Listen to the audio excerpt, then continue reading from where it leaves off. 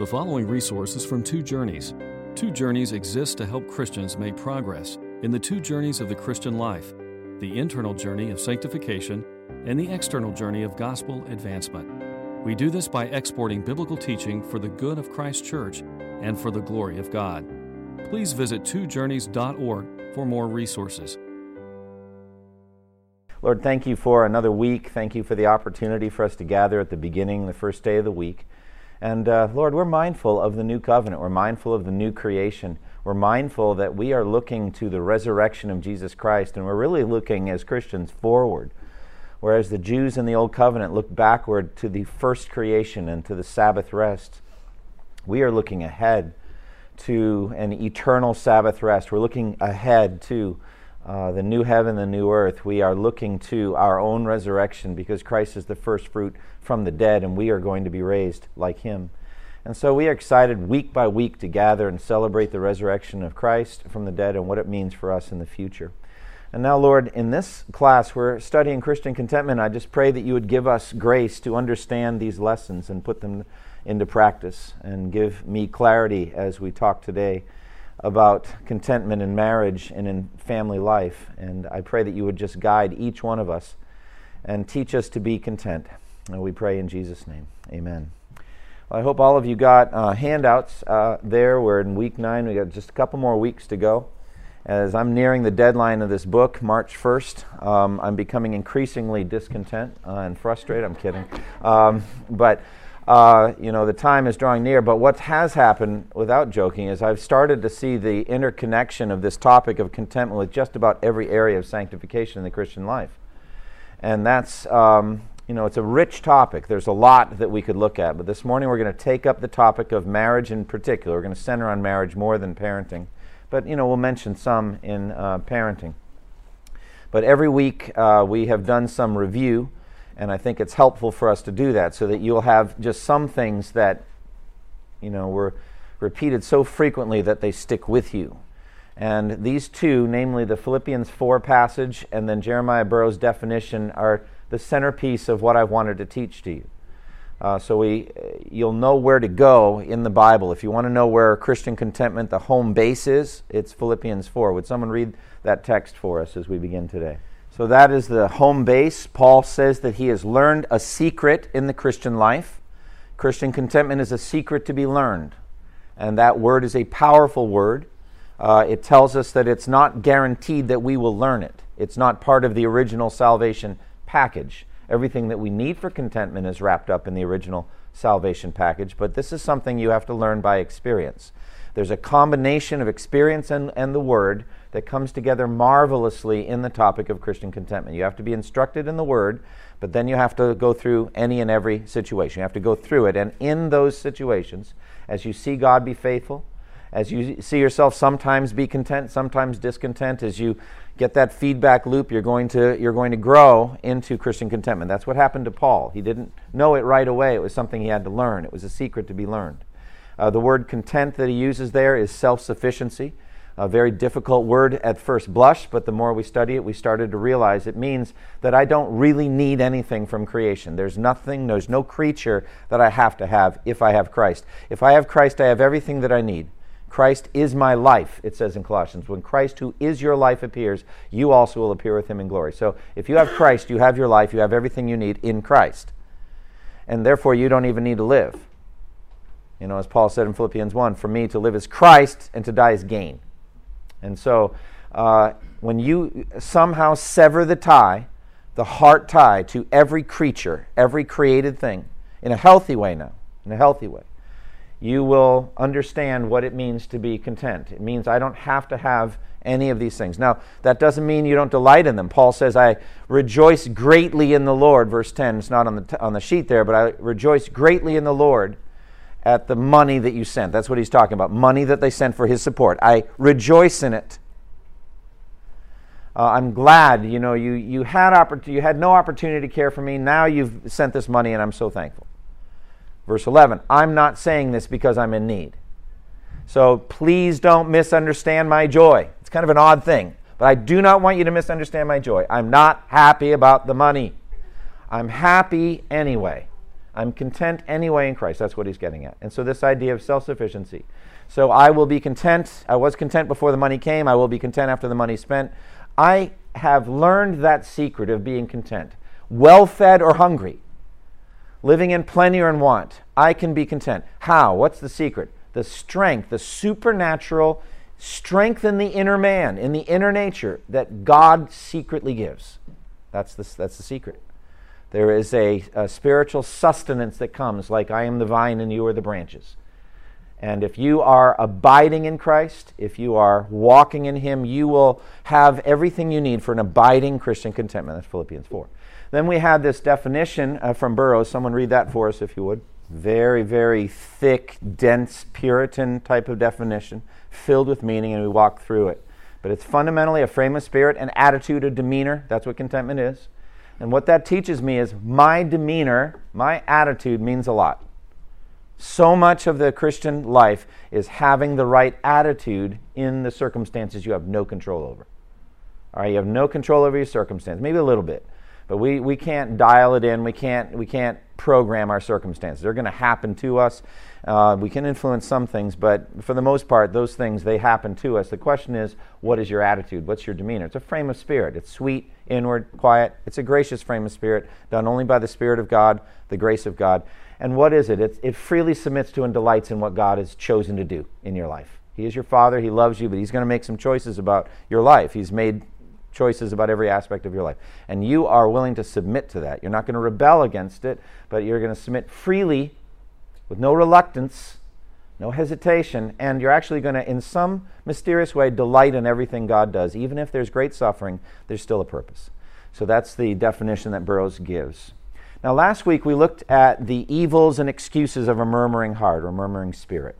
All right, we did that so that we could understand how evil it is, how sinful it is, how wicked it is for us to murmur against God, for us to complain. It's a sin that we do so regularly and so consistently that we don't really think much about it.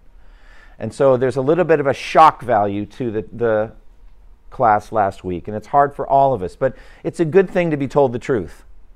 And so for Burroughs to walk through, for the Scripture to walk, for us to walk through with the Scripture and see how consistently Israel murmured against God and how God reacted to that, that's a very important lesson. And for us to put ourselves in that position and say, we're no different. If we've been out in the desert, we hadn't had anything to drink today, we're thirsty, we don't see any water anywhere, you probably would have murmured too. But at any rate, it was a sin. And so for us to learn the evils of a murmuring spirit. So we looked at that. This week we're going to look at marriage and family life. And so what we want to do is we want to see how important it is to learn the secret of contentment in marriage. And marriage is going to be our home base today. I don't have a lot to say about parenting. I might say a few things about it, but we just won't have the time to fully develop it. So as we look at marriage, why would you say that learning the secret of contentment in any and every situation would be essential to a healthy Christian marriage? Okay, very, very good. Things are constantly changing. People are changing and develop. Anyone else on this? Why is this going to be, I think, a key to a healthy, fruitful marriage? Contentment. Yeah, we're going to talk a lot about that. Discontentment is a springboard to all manner of marriage-destroying sins. If you trace it all back, it started with one of them, if not both of them, being unhappy and discontent in the marriage. All right, one more. Anyone else? Yeah, Kim. Yeah, I didn't write this question on the sheet, but we're going to get into it. But why would it be challenging to be content? Now, keep in mind your spouse might be right next to you, so don't say anything specific about your spouse. You don't know the troubles I have. I mean, if only you knew. I'm saying in general, why is it a particular challenge to be content in marriage? Okay, and we're going to talk about, I'll walk through some of the reasons, but yeah, the fact that you're different, and some of those are just amoral differences, just you have different approaches to life. Anyone else? Challenges? Yeah, Randy. Are you just with them all the time? Yeah.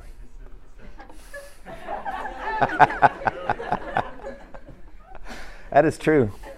That is true. And, we're going to talk about this, but, Richard Baxter, we'll get into this. But when you get brought into close proximity with a sinner, I'm just telling you, it is easier. I think in some ways it's easier to be holy if there's no one that knows you really, really well. Like, I was incredibly holy as a single seminary student at Gordon Conwell. I remember how holy I was back then.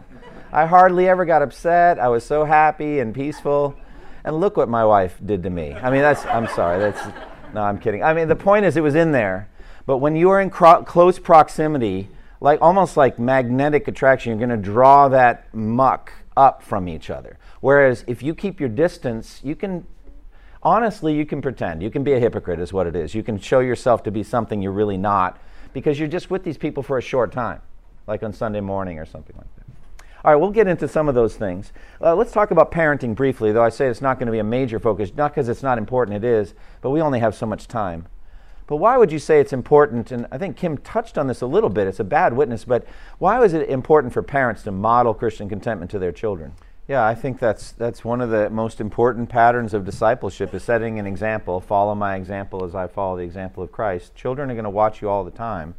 And one of the things we note, when I wrote Infinite Journey, I said there's two types of knowledge, factual and experiential. Factual you get from the Bible. Experiential you get from living life. We can see a perfect combination of those two in contentment. You can't learn to be content in any and every situation from a book. You have to get out and live. And so family is a great matrix for learning because you're going to be in any and every situation together.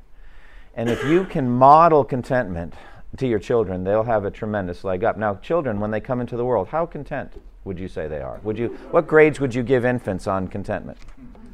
I'd give them like a flat F-. I think 3 a.m, they have a need, they're going to let you know.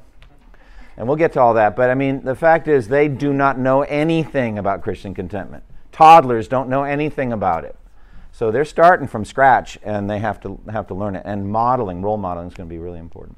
Now, those are just some opening questions. So let's get into it. And let's begin by just looking at marriage as what it was intended to be. And that is a blessing. It was intended to be a conduit of blessing. God, when the world was in its pristine, sinless state, He invented marriage. And it's so important for us to keep that in mind. Marriage was a good gift from God in a perfect world. And so also work. It's important for us to remember that there was work to be done in the garden and in the world before sin came.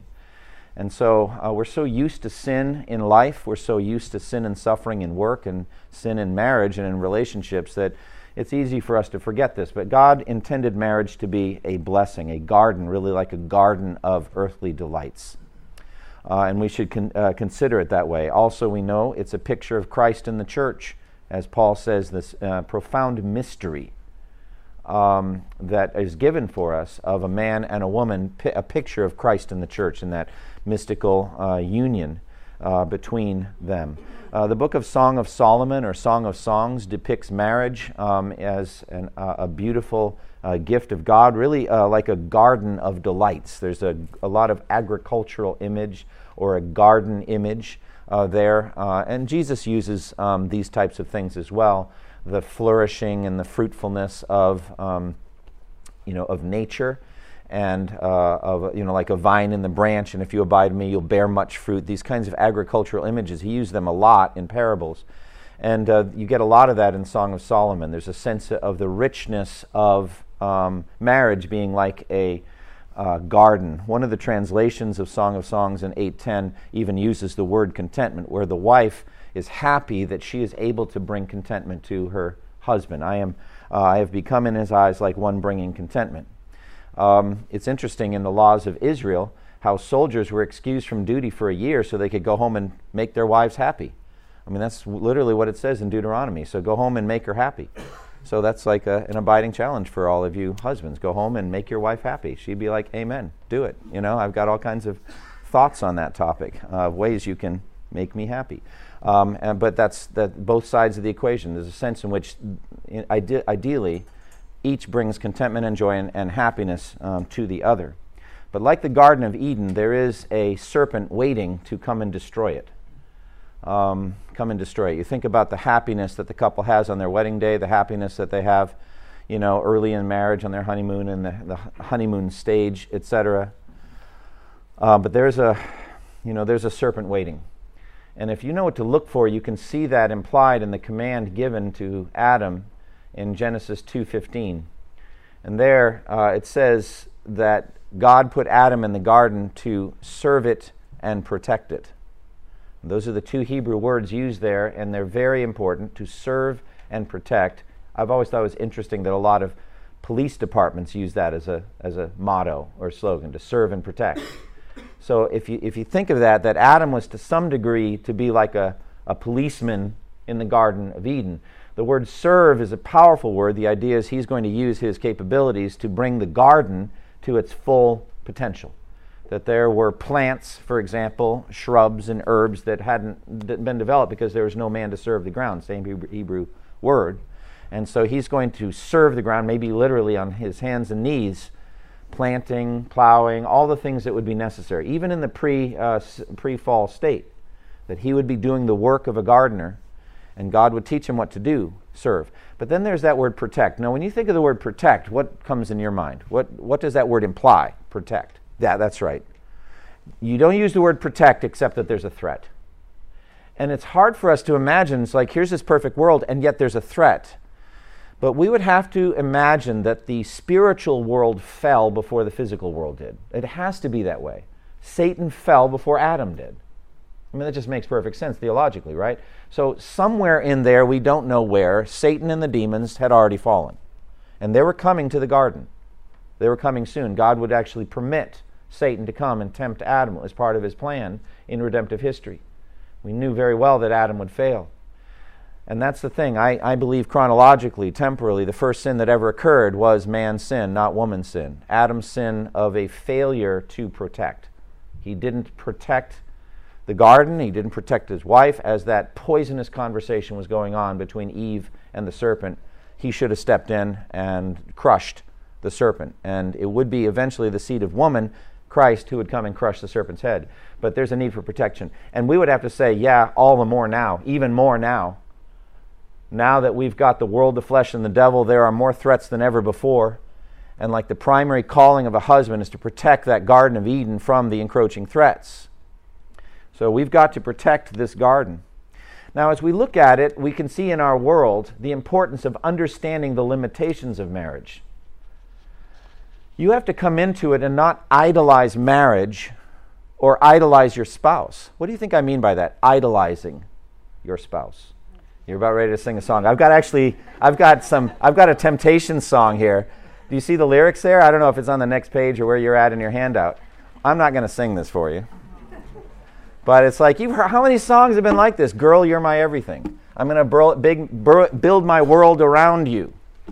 If that's not the definition of an idol, if that's not God, if that's not Christ, it's got to be an idol. Oh, come on, Pastor, you're being too... That's just poetry. That's what men say when they're trying to win a woman's heart. You know, they don't really mean it. Well, actually, they do. They do. And so also do the women.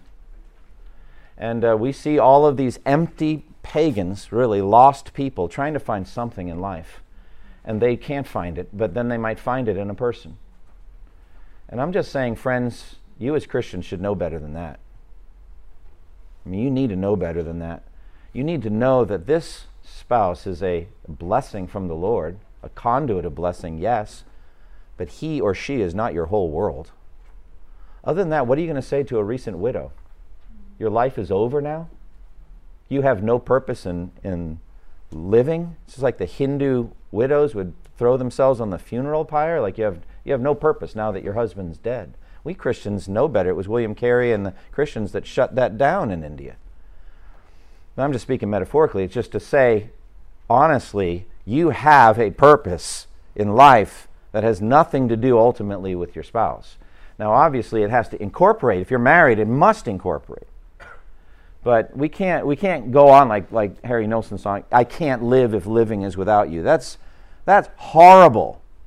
It's like, I want to get with that guy. That's an old song, but I want to get with that guy and say, can I share Christ with you? Because evidently you need Jesus. So here's the thing. For us to see, marriage appropriately, I mean, it's limited.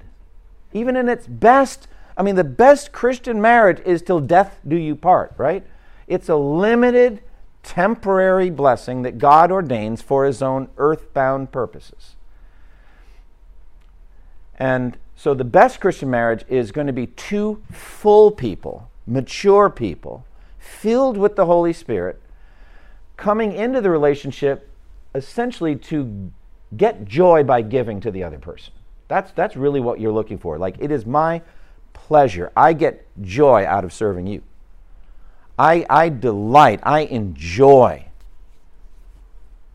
You men know it's Valentine's this week, right? I mean, it's big. I mean, so whenever it is you give the gift, and whatever it is you give this week, I remember John Piper talked about dutiful roses. Like, it's my duty to give you this Valentine's gift, okay? It's my duty, and I am fulfilling that duty. Here is your Valentine gift, all right? Obviously, no woman wants that. What Piper does very well in Desiring God is say, if you don't enjoy giving, it's not love. You have to say, it is my pleasure. Like he says concerning Christian giving at all. Not reluctantly or under compulsion, because God loves a cheerful giver, right? But you're saying, I am coming into this marriage, not just Valentine's Day, but year-round. I love giving to you. If I can make you happy, it will make me. My pleasure is your pleasure. That's love. Well, that's a beautiful thing. And there's no human relationship in which that can flourish as well as in a Christian marriage. But that's a healthy way. But you get some desperately needy, empty person who's been looking for a soulmate, that's a flawed relationship to begin with. I'm not saying it can't be rescued out of that aberrant state, but that's unhealthy. So fundamentally, you're saying, I have got to learn the secret of Christian contentment, or else I'm going to put a burden on my spouse that they can't bear. I'm going to put a burden on this marriage. That person cannot be my purpose for living. So that's what we're looking for. Christian contentment says, I have everything I need from Christ. Therefore, let me love you. Let me serve you. Vertically, I have a connection with God through Christ, and therefore I will be a conduit of blessing horizontally to the most important person in the world to me, my spouse. That's health. That's what we're looking for. That's the goal. All right? Now, along with that, we've seen that marriage is not just a garden of delights, but also a workshop of sanctification. So what do I mean by workshop of sanctification? It's like, that's so clunky. You don't say that at weddings, do you? Actually, I do. But what does that mean to you? Workshop of sanctification. Absolutely. Something you're going to learn together. No one has arrived. I think there's probably very few people in my life, if anyone, that I think would be bold enough to make Paul's statement in Philippians 4. I have learned the secret of being content. Really? I mean, would you please be my mentor? Would you please disciple me? I want to stay near you 24/7 until I can just... Very few of us are going to be there, and we know that we haven't learned. And that's just a subset, though a very important one. I'm finding this topic of Christian contentment is so linked to the Spirit-filled life. It's a biggie. But I would say this. We haven't learned. Marriage is a great way to learn. It's a great workshop of growth. So neither one of you, when you got married, was there. You hadn't arrived. And so you can really help each other. So let's start with the husband. Could I get a man to read Ephesians 5:25 through 28 for us? All right, there's a beautiful analogy set up there. We're very familiar with it. The husband is to his wife as Christ is to the church. But there's a lot more in these words than that. There's a process of salvation that Christ is working toward the church. When he found her, he did not find her as she will be on that final day, on the wedding day. He did not find her perfect. He found her sinful. He found her corrupt. There's stark images of this in the book of Ezekiel, where God, Yahweh, finds Israel as an infant and all that, and just the process of her growing into beauty and being made ready. But this is even clearer in Ephesians 5, that Christ is working on the church. First and foremost, he died for her. He gave himself up for her. He shed his blood for her. But even then, he wasn't done with her. He washes her with water through the word to the end that he might present her to himself when all is said and done as a radiantly beautiful bride. So that you can see in that the whole salvation process. He died for her, that's justification. He sanctifies her by the washing with water through the word. And then the final glorification, he presents her to himself radiant and perfect. So what does that have to do with marriage? Well, it says in the same way husbands should do this for their wives. It's not exactly what Paul says, but the phrase "in the same way" implies that you're supposed to pay attention to what Christ does for his bride and do that for your wife. So how would that work practically? Maybe I could get a couple of husbands to say, how would this be lived out practically? Yeah, I'm going to grab that, and I love that. Let me just make it relevant to our topic, okay? Should husbands have a goal of Christian contentment for their wives? Bob, what do you think about that? Absolutely. Yes. Yeah, I would like you to learn the secret of being content in any and every situation. And they should have the same for themselves, and the wife should have that for the husband too. So that's what I mean by workshop of, let's just take the word sanctification out, workshop of contentment. That I really care about whether you're going to grow in this area. I really want you 20 years from now to be a much more stable, content person than you are now. And I'm not saying you're going to say that slogan, but in your mind you're thinking that. And you're going to pray toward that. Like the husband can take the lead with the washing with water through the Word. So if you believe this is a Word-based topic, and I think I've shown that it is, this is definitely rooted in the Word, that you would learn to have that frame of spirit, that sweet, inward, quiet, gracious frame of spirit that freely submits to what God is doing in your life. If you want your wife to be like that 20 years from now, then you need to get busy. And what Ephesians 5 tells you is that there's a self-sacrifice that will go into it. You need to lay yourself down as a husband.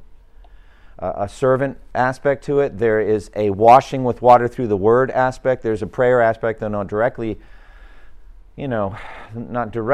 referred to. It actually is probably bluntly referred to because you are not sanctifying your wife. It's really Christ that is. But he can use you. And so it's really Jesus getting her ready for himself. So you're not even her true husband. He is. As Paul said to the Corinthian church, I am jealous for you with a godly jealousy. I promised you to one husband, to Christ. He says that in 2 Corinthians 11, I think it is. He said, but I'm afraid that just as the tempter, the serpent tempted Eve, so also your minds might be tempted away from a sincere and pure devotion to Christ. Paul was talking to the Corinthian church, but I think that a husband could say that in reference to his wife. I am jealous for you with a godly jealousy. I promised you to another husband. And my job is to get you ready for your real wedding day. Ironically, in the process, you're getting ready too, because you're part of the bride of Christ. That'll cause your brain to freak out, but there it is. You, O husband, are part of the bride of Christ. And it's so beautiful that as you, as a shepherd leader of your family, are serving, you're going to be sanctified too, because the same lessons are for you, and you need to learn and grow. So there it is. There is this workshop of sanctification. So also you wives, you should have that same desire for your husbands. Like, I want my husband to learn the secret of being content in any and every situation. You'll have a different kind of role, a submissive wifely role. It's not really your role to take the leadership in the relationship or to sanctify him or wash him with water through the Word. But 1 Peter 3 says that a godly wife, if her husband doesn't believe the Word, can win him over without a word by the behavior of her life. So that would be an example. I think it's wrong for women to check out of that 1 Peter 3 passage if their husbands are believers. It's like, well, that's for a wife with an unbelieving husband. It says if he doesn't believe the Word. Well, that's all it says, if he doesn't believe the Word. Are there any times that your husband doesn't believe the Word? Does that ever happen? All sin is an unbelief in the Word. All of it. So if at any moment your husband doesn't believe the Word, you have a role to play as a godly, submissive wife. You can help by your own contentment, honestly. I mean, sometimes it's just a beautiful thing when I'm out of the Spirit and Christy is walking with the Lord. If she continues to walk well with the Lord, I'm convicted and I quickly am brought to repentance by her example. It's not like I need new verses. I know what I need to do, but if she continues to rejoice in the Lord, I know what I need to do, and it's a very powerful example. Anyway, workshop of sanctification. This is something that we are going to be on the rest of our lives. Now, as that process goes, you are going to have opportunity to repent from sin. And how?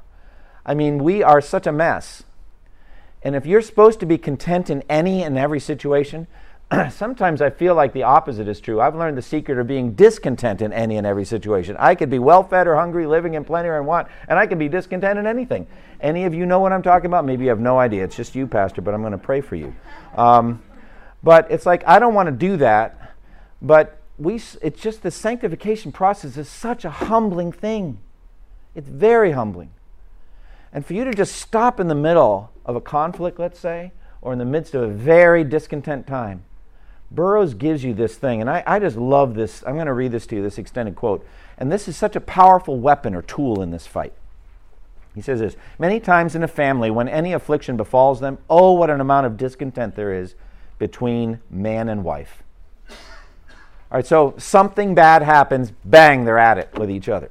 Could be financial, it could be something with the kids, could be something in there. Let's put it mildly, they're not content.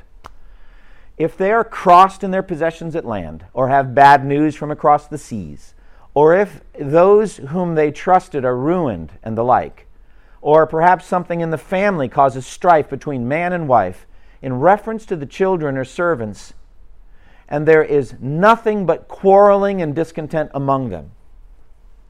Now they are many times burdened with their own discontent, and perhaps they will say to one another, it is very uncomfortable for us to live so discontented as we do.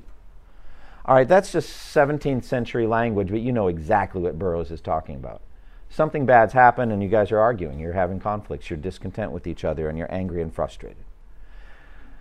But have you ever tried this way, husband and wife? Have you ever got alone and said, come, oh, let us go and humble our souls before God together. Let us go into our chamber, our bedroom, close the door, and humble our souls before God for our sin, by which we have abused those mercies that God has taken away from us, and we have provoked God against us. Oh, let us charge ourselves with our sin, and be humbled before the Lord together. Have you ever tried such a way as this? Oh, you would find that the cloud would be taken away, and the sun would shine in upon you, and you would have a great deal more contentment than ever you had. I mean, if that's not practical, I don't know what is. You're in the midst of a conflict. You're having some bad news has happened to you. Something is, and you're struggling. And instead of dealing with it properly, now you're arguing and fighting. What does Burroughs tell you to do? Put it in 21st century language. Okay? Repent of your sin. But he's speaking of a formal pattern of that, though, isn't he? What does he want you to do in repenting? Pray together. Confess your sins out loud. Humble yourself before God. He actually says, maybe some of these things have come because you misused the blessings. Could be a money thing, and it's like God gave you money and he wanted you to give it away, and you didn't. And now, some significant bills that you didn't foresee have come into your life, whatever. It might be something like that. But in any case, there's plenty of ground for confession. He wants the husband and wife to literally go into the room, close the door, kneel down together, and confess their sins out loud and pray and humble themselves and be there a while. Be broken before God. Like James 4 says, grieve, mourn, and wail, change your laughter to mourning and your joy to gloom. Humble yourself under the mighty hand of God, and he will lift you up. That's the language of contentment. You're submitting yourself under God's wise and fatherly hand. But you haven't been up till then. And so you have to confess. You said, Lord, we've been discontent, we've been angry, we've been carnal. Please forgive us. And would you please give us a peace and a confidence that you'll address this financial situation or this medical need or this thing with our kids or whatever, that you give us that confidence. And he says, it'd be like, the situation won't have changed. But all of a sudden the clouds roll away and you have a sense of the peace and joy again in your Christian lives. And a confidence that God's going to solve this. You're going to work together. And then it just goes away. And then you're united again. And you're at peace again. This is a powerful tool. And when I said put it in 21st century language, ironically, it looks a lot like it did in 17th century language. Yeah, the two of you get alone, pray, and confess your sins to God for a while. And what's going to happen is you're going to find your peace and joy will be restored. It's very powerful. Also, what's going to happen is you're confessing your sins. You're going to stop blaming the other person. You're going to start seeing that your own sin is part of the problem. You're going to be humble in the face of your spouse. She'll be humble or he'll be humble in your presence, and there'll be a real unity there. So I would just commend that to you. Now, one thing I've noticed, and as I was writing this chapter, I was thinking about marriage vows, because I do weddings, and I've thought about weddings a lot more in the last 20 years than I ever did before. I definitely thought about wedding a lot on May 14th, 1988. I did, I promise. But I didn't think about it that much before that. But I've thought about it a lot now as a pastor. And there's an awful lot of beautification that goes on. And it's really expensive, I found, the beautification, flowers. I can't believe how much a wedding cake costs, but those that bake it say you don't know all the work that goes into it. There's high expectations. Fine. A lot of flowers, a lot of beautiful clothes. But what's the glowing heart of the wedding ceremony? What's the center? What is the, if I could use this language, the magic moment? Huh? The vows. That's it. Everything else is really just pretty window dressing. It's the vows. My brother-in-law fainted right before his vows. There was a half-hour interruption in the wedding. He was not in any way repenting for marrying my sister. But that was a question at that moment. I remember, this is being videoed. I'm sorry, I'm going to say it, but it did happen, and he was eager to do it. But he had a rough morning. He had gotten locked in his attic. He had not had breakfast. There was just a perfect storm of physiological issues. But what a bad moment for it to happen, I mean, if it's after the vows, it's just their first marriage challenge, all right? But before the vows, they're not married. So, at any rate, that's it. And so I take a tremendous interest in the words that the couple says to each other, especially if they want to write their own vows. I need to be certain that there are certain elements in it. But as I look back, just in terms of this chapter, there's a lot of the language of Christian contentment. You're basically promising that you will learn to be content with each other. So look at this kind of language. You promise to, for better or for worse. That sounds almost exactly like Philippians 4. Well-fed or hungry, living in plenty and want. So you're saying for better or for worse, for richer or poorer, in health or sickness, right? That's all language of contentment. So is this, forsaking all others. How is that the language of contentment? Forsaking all others. Keeping yourself only for this one as long as you both shall live. How is that the language of contentment? Yeah, and we're going to get to that in a moment, the sexual challenge of a discontent heart. You're promising not to do that. You're promising that you're not going to have a straying heart. You're not going to have wandering eyes. You're going to forsake. That's a strong word. I'm turning my back on every other member of the opposite sex. You're it. So it's a language of contentment. And so you just walk through. Basically, you're saying, I am going to be content with you. I'm going to be content for the rest of our lives. That's your promise. That's what you're doing. I heard that John Piper had this text read, and a few other couples in the 20 years I've done weddings, a few have chosen this, and I love it when couples do. Sometimes if they don't know what scripture to have read, I would commend Habakkuk 3:17-19. Could someone read this for us? Now, you could say that's a little gloomy for a wedding, It's like we're hoping for better than that, but, you may not get better than that. And what you're saying is, it doesn't matter what God gives me in this world. Now, Habakkuk was in a unique situation. The Babylonians were going to invade. And it was going to be worse than this. Their city was going to be burned. Their cities were going to be burned with fire, razed to the ground. People were going to be slaughtered by the sword, famine, and plague. It was a terrible time that was coming. And Habakkuk was aware of that. But he said, no matter what happens on earth, what does he say? No matter what happens on earth, what will he do? He will rejoice in the Lord. Always. It's just Philippians is what it is. I will rejoice in the Lord. And then he even reiterates or prestates the secret that Paul found of Christian contentment in Philippians 4:13. I can do everything through him who strengthens me. Do you see the strength theme again? The sovereign Lord is my strength. He is the one that will enable me to do that. Anyway, that's a very good wedding scripture to read, because you're saying, I will learn to be strong in the Lord and in his mighty power and be content no matter what happens in our marriage. And it's a lifetime quest. I mean, the young man and woman who speak these vows to each other can scarcely imagine, what it's going to take to fulfill them in the decades that will follow. They greatly underestimate how hard it's going to be. God will providentially stretch both of them seemingly to their breaking point and will teach them what genuine godliness and supernatural unity is all about. It's going to be a journey. But it's a journey of contentment. It's a journey where you're learning the secret in any and every situation. Now, the reality is it's going to be hard. So we can talk, all the flowery, in the Garden of Eden images and all that, but the fact of the matter is it's a very, very hard journey. Now, this is Martin Luther. I love this. Luther is just a funny man. I mean, let's just be honest. He's one of my favorites to read in church history. John Calvin, Jonathan Edwards, not so much. All right, pretty much at all. All right, I've often thought an evening with, all right, Martin Luther, if you could speak German, you're in for a good time. You're going to have a fun time. Charles Spurgeon the same way. You have a good time. John Calvin, Jonathan Edwards, they're going to bed early after having ate very little. And, he's got, 13 hours in his study a day, and he's only put 11 in, so have a good night.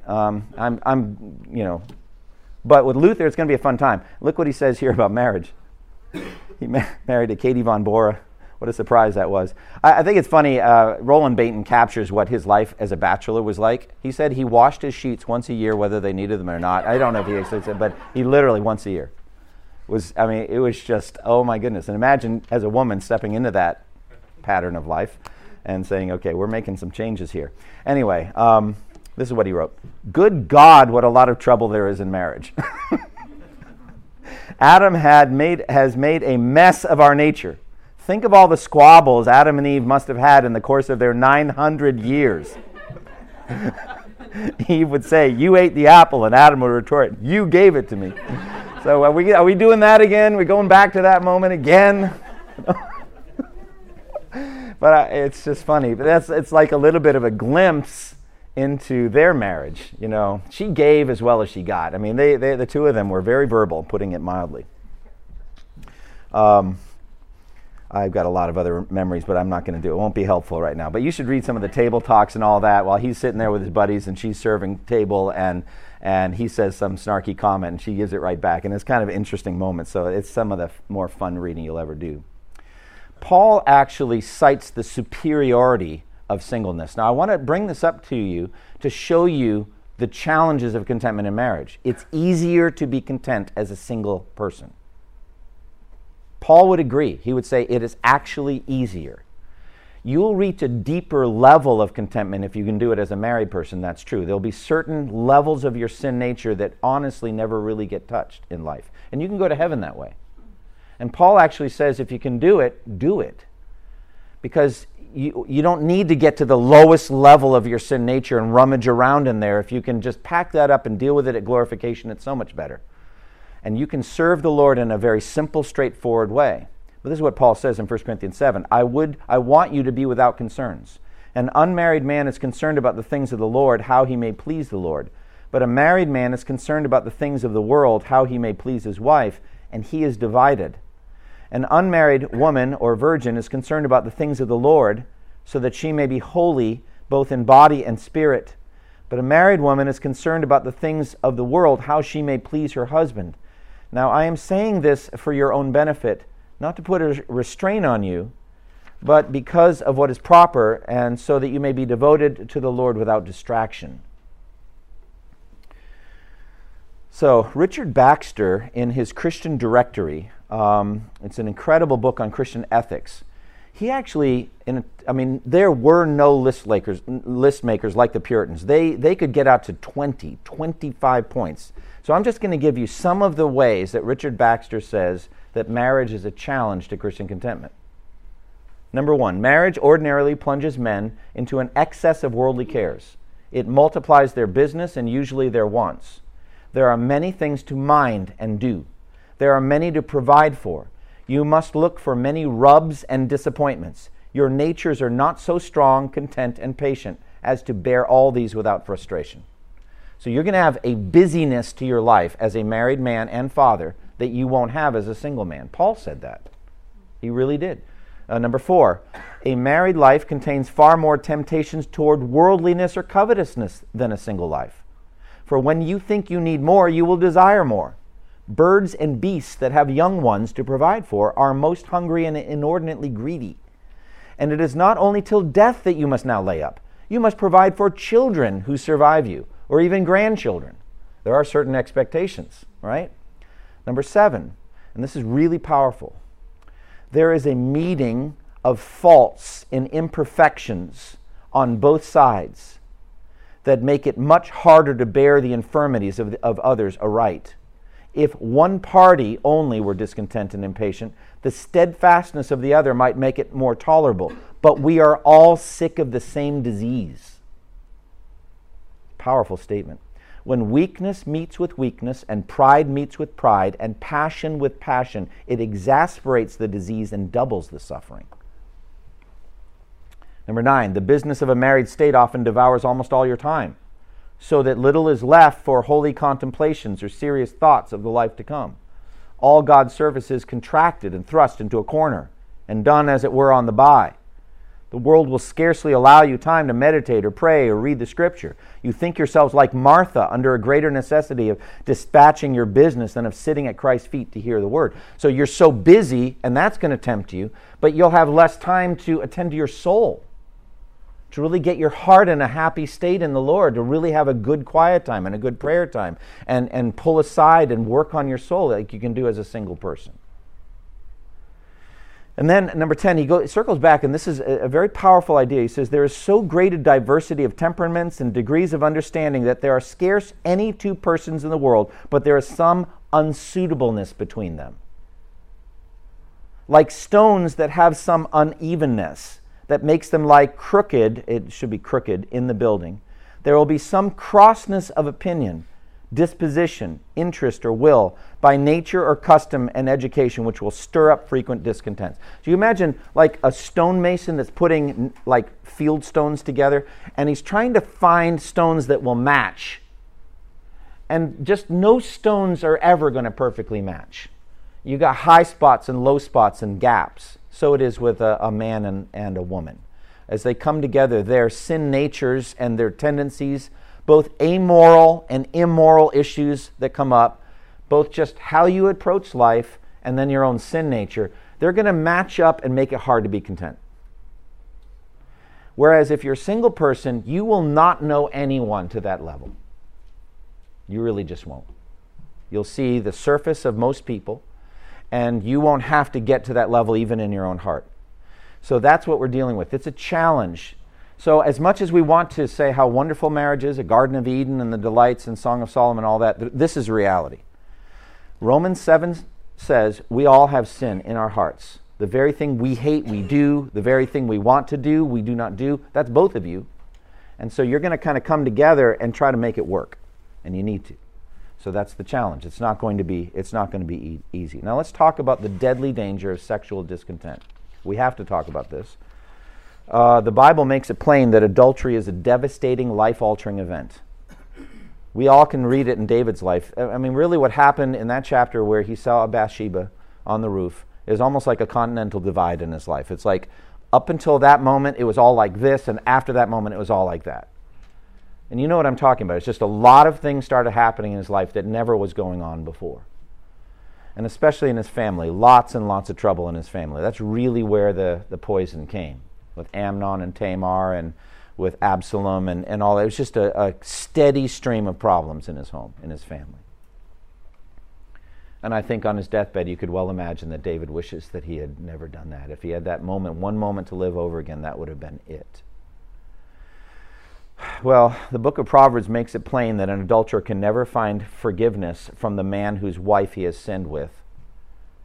In Proverbs 6, it says, "A man who commits adultery lacks judgment. Whoever does so destroys himself. Blows and disgrace are his lot, and his shame will never be wiped away. For jealousy arouses a husband's fury, and he will show no mercy when he takes revenge. He will not accept compensation. He will refuse the bribe, however great it is." Proverbs 5 says, at the end of your life you'll groan, you will wish you hadn't done it, putting it mildly. You'll find disgrace in the assembly. Could even cost you your life. The young man going in with the adulterous wife, he goes in with her, little knowing it says it will cost him his life. He'll find an arrow in his liver. So it's deadly. The greatest concern of all, of course, is the judgment of God. He says, "Why be captivated, my son, by an adulteress? Why embrace the bosom of another man's wife? For a man's ways are in full view of the Lord, and he examines all his paths. The evil deeds of a wicked man ensnare him. The cords of his sin hold him fast. He will die for lack of discipline, led astray by his own great folly." So these are serious warnings. Serious warnings. Some time ago, I was reading on the internet a story. I could not find it for my book, but I'm going to put it in there anyway. Actually, it's kind of interesting. It was about a British businessman, not a Christian story, but he committed adultery at a Christmas party, and it led to an avalanche of devastation where eventually he was found by the reporter as a heroin addict under a bridge in London. And it was step by step by step, and it all started there. And again, there was no Christ in the story. He was not a Christian, wasn't claiming. She wasn't. It's not. And it's interesting because it just disappeared into the ether world, the cyber world. I couldn't find it. But actually, in a way, it's just like these wraiths that come past us in the night, and they go on telling their tale of woe. And how many millions of stories could be told just like that? So the root cause of all of it, we could say, for our purposes, is discontent. It all starts with a greed or a covetousness in the heart of one of the both of them. And it isn't just men. Though the book of Proverbs is written very much from a male point of view. It's a father giving advice to a grown son. And you can't rewrite it. You can't make it egalitarian language. There's nothing that can be done for it. It's the way it was intended. Listen, my son, and let me warn you about X. That's how it's written, and it's not going to be changed. But we know that it's a problem for both men and women. And it all starts here. Could someone read James 1:13 through 15? James says every sin starts with evil desire. That's where all of it starts. It says the same thing in James 4. Your desires battle within you. You want something and don't get it. That's where it all starts. It starts with an evil desire. Or Jesus would say the evil eye. The eye is the lamp of the body. If your eyes are good, your whole body will be full of light. But if your eyes are bad, your whole body will be full of darkness. If then the light within you is darkness, how great is that darkness? So we can imagine in the Sermon on the Mount what he's talking about there is an evil desire. You're looking out for something and you want something and you go after it. And that desire makes your whole life dark. That's what I think he's saying. Or Peter talks about false teachers who are very fleshly type. These are not the legalistic style of false teacher. This is the licensed style of false teacher. And it says of this false teacher, he has eyes full of adultery, and he never stops sinning. So he's just constantly looking around. He's got hungry eyes. Now, the remedy in Proverbs 5, the clear remedy is in verses 15 through 19. Proverbs 5, 15 through 19. What's the remedy? Drink water from your own cistern, running water from your own well. Should your springs overflow in the streets, your streams of water in the public squares? Let them be yours alone, never to be shared with strangers. May your fountain be blessed, and may you rejoice in the wife of your youth. A loving doe, a graceful deer, may her breast satisfy you always. May you ever be captivated by her love. I don't think it's hard for us in this course to see this as the language of contentment. Be satisfied with what God has provided for you. Isn't that what he's saying? Be satisfied with what God has provided for you. I was reading Matthew Henry's comments on that, I said, this is definitely going in my book. So thank you, Matthew, for helping me write my book. Long block quotes are the key. It's the key. All right. I'm kidding. I have to say some of my own things. But this is what Matthew Henry says. He says, let him that is married take delight in his wife, and let him be very fond of her. Not only because she is the wife that he himself has chosen, and he ought to be pleased with his own choice, guys. That's pretty, I love that. But because she is the wife that God in his providence has appointed for him. And he ought to be much more pleased with basically God's choice. Pleased with her because she is his own. So just enjoy her and be fond of her, he says. And think yourself very happy in her. Look upon her as a blessed wife. Let her have thy blessing. Pray daily for her and rejoice with her. Let her know you are a blessing to me. And let her be what you seek at the end of a hard day's work. Go home to her, talk to her, include her in your day. Desire no better diversion from severe study and business than the innocent and pleasant conversation of thy own wife. Let her lie in thy bosom, as the poor man's ewe lamb did in his. And do thou repose thy head in hers, and let that satisfy thee at all times. This is just definitely the language of contentment. Despise the very thought, now listen to this, of turning away from her to another woman. He uses very strong language here. Why will thou be so sottish? I had to look up the word. A sot is a drunk. So sottish is drunkenly stupid. Why would you be so stupidly drunk, such, listen to this, an enemy to thyself? Why would you be your own enemy as to prefer, listen to this, puddle water, start there, it's puddle water, and that poisoned, part 2, and stolen. Wow. Before pure living waters out of your own well. So that's very strong language. All right, I want to say one more thing and then we'll be done. We need to stop. I have a balancing statement. Wives also need to be content with their husbands too. Don't underestimate. I know Proverbs is written from the male point of view. I understand that. A wife should begin by reading that from the man point of view and say, I want to be that for him.